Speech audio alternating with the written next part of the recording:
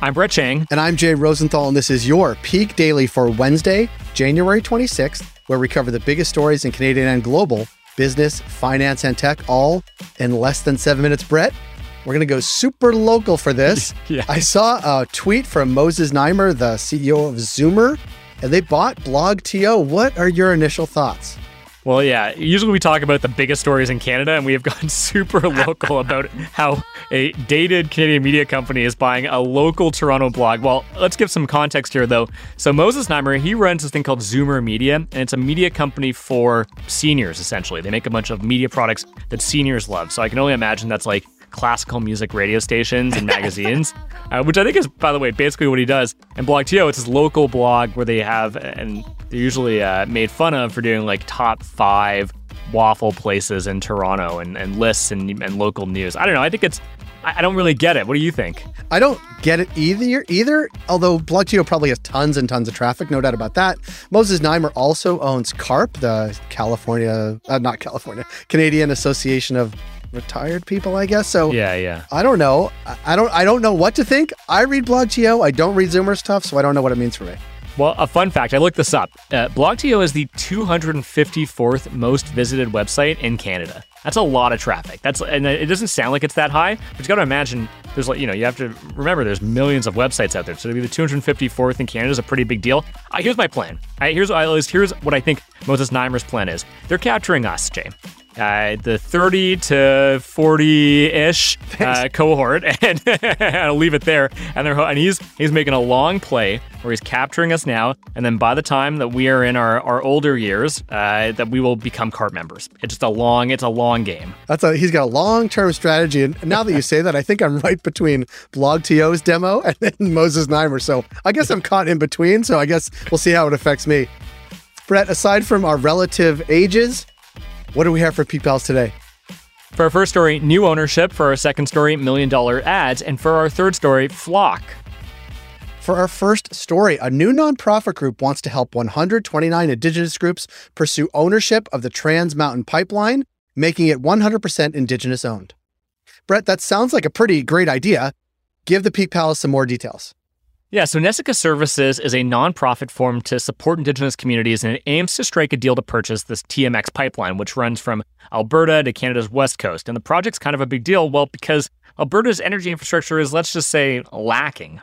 One of the reasons is because of the canceled Keystone XL pipeline, which we've talked about on the pod. The owner of Keystone, TC Energy, dealt a huge blow to Alberta and left them on the hook for over $1 billion in lost profit when it pulled the plug on Keystone, which would have carried 830,000 barrels of crude every day from the province to its final destination in the Gulf Coast of the U.S., one of the world's biggest oil refining hubs.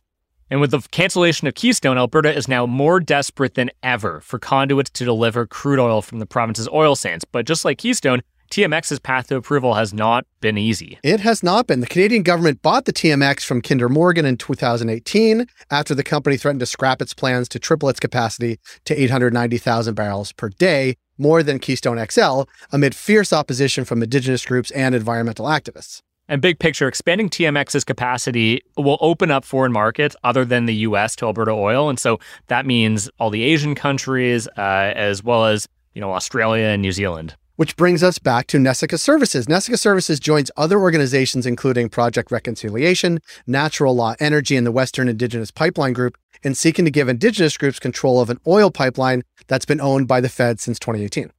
But what's unique about Nessica over the other projects that are bidding for this is that their deal will include exploring equity and revenue sharing opportunities in the oil pipeline, and Nessica themselves would actually not receive any profits from this. They're simply facilitating, organizing all the different groups to get involved. And so of the 129 Indigenous groups, 14 of them are already members with this. And so it's a pretty interesting play. But Jay, what's the real takeaway on this Nessica deal, and why does it matter? So if the Nessica deal happens, it could diffuse tensions with Indigenous groups enough to actually get the pipeline to completion, and it'll open up Alberta's oil pipelines to the Pacific and Asia, which could be a huge deal for both reconciliation and for the economy.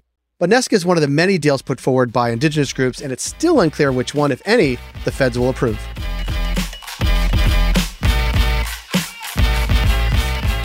For our second story, companies have had to increase their budgets on Super Bowl ads, the biggest advertising event of the year, because of Omicron. Omicron has disrupted commercial shoots and drove up production costs.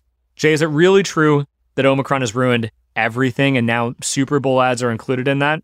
I don't know if it's ruined everything, but maybe everything. Super Bowl ads. So long shoots, COVID positive crew members and actors, and strict health protocols have increased the cost to place a Super Bowl ad. The average price for a 30-second ad will be $6.5 million, which is up $1 million from last year.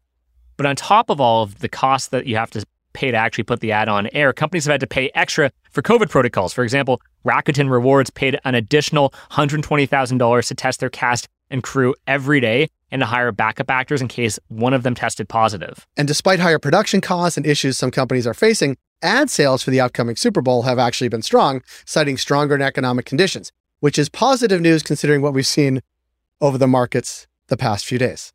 But since we're on the topic of Super Bowl ads, one interesting trend that we're noticing is that some advertisers have just recognized that it's not worth it to put the ad on air. And so State Farm has opted to advertise on TikTok instead of the Super Bowl. But this required them to pay a lot of money to buy Drake to be their spokesperson. But they still think that's a better use of money than buying a 30-second spot during the big game.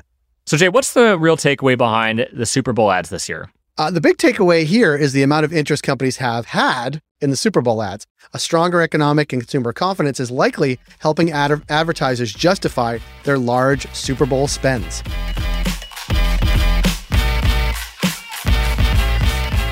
For our last story, Google scrapped their controversial plans to replace traditional tracking cookies with something called the Federated Learning of Cohorts, or FLoC, and instead announced a new proposal with the much simpler name called Topics. Brett, what is a topic? Well, let's get Peak Pals caught up on the cookie dispute first. So Google wanted to replace cookies because they have long become more invasive, and they now allow advertisers to collect data on people's browsing histories and how people move across different websites. Now, Google introduced this FLoC idea in 2021 to give advertisers a way to track users across the web without revealing identifying information like browsing patterns. Now, FLoC would do this by grouping users with similar interests. So you could like travel or fitness or this type of clothes, and they would assign each group or cohort to a special ID. Then advertisers would be able to place bids to target ads on each of these cohorts. And it was criticized because it would give Google too much control over how such data is sold to advertisers. And for flaws, that would still allow advertisers to find unique information on its users. After receiving widespread criticism over FLoC, Google said it will test out a new thing called Topics, which would learn about your interests as you move across the web without placing users into groups that can be cross-identifiable. And through Topics, you could also view which categories, fitness, football, whatever, you've been associated with and choose to either remove certain topics or disable them altogether. And Google's still in early phases of implementing Topics. But Topics addresses issues of FLoC by assigning users to more general categories like sports instead of baseball to maintain privacy. So Brett, all this cookie talk is really making me hungry. Why does it matter that Google has decided to go down this new path? Well, Google has to find a balance between creating a replacement for cookies that ensures users' privacy and fending off antitrust threats from companies like news publishers that rely on Google's use of third-party cookies to make money. They think Topics is the solution, but we'll continue to keep an eye on this. Peak Pals, thanks for making us the most listened to and only daily Canadian business news podcast in the country. If you've got a second one, follow this podcast on your app of choice and leave us a review. And if you want more Peak, make sure to subscribe to our daily newsletter at readthepeak.com. As always, thanks to Dale Richardson and 306 Media Productions for putting together this episode. Thank you, Dale, and thank you, Brett. And Brett, you know what my favorite topic is? Cookies? Cookies. Damn it, you stole it right from me. Have a good day, Brett. You too, Jay.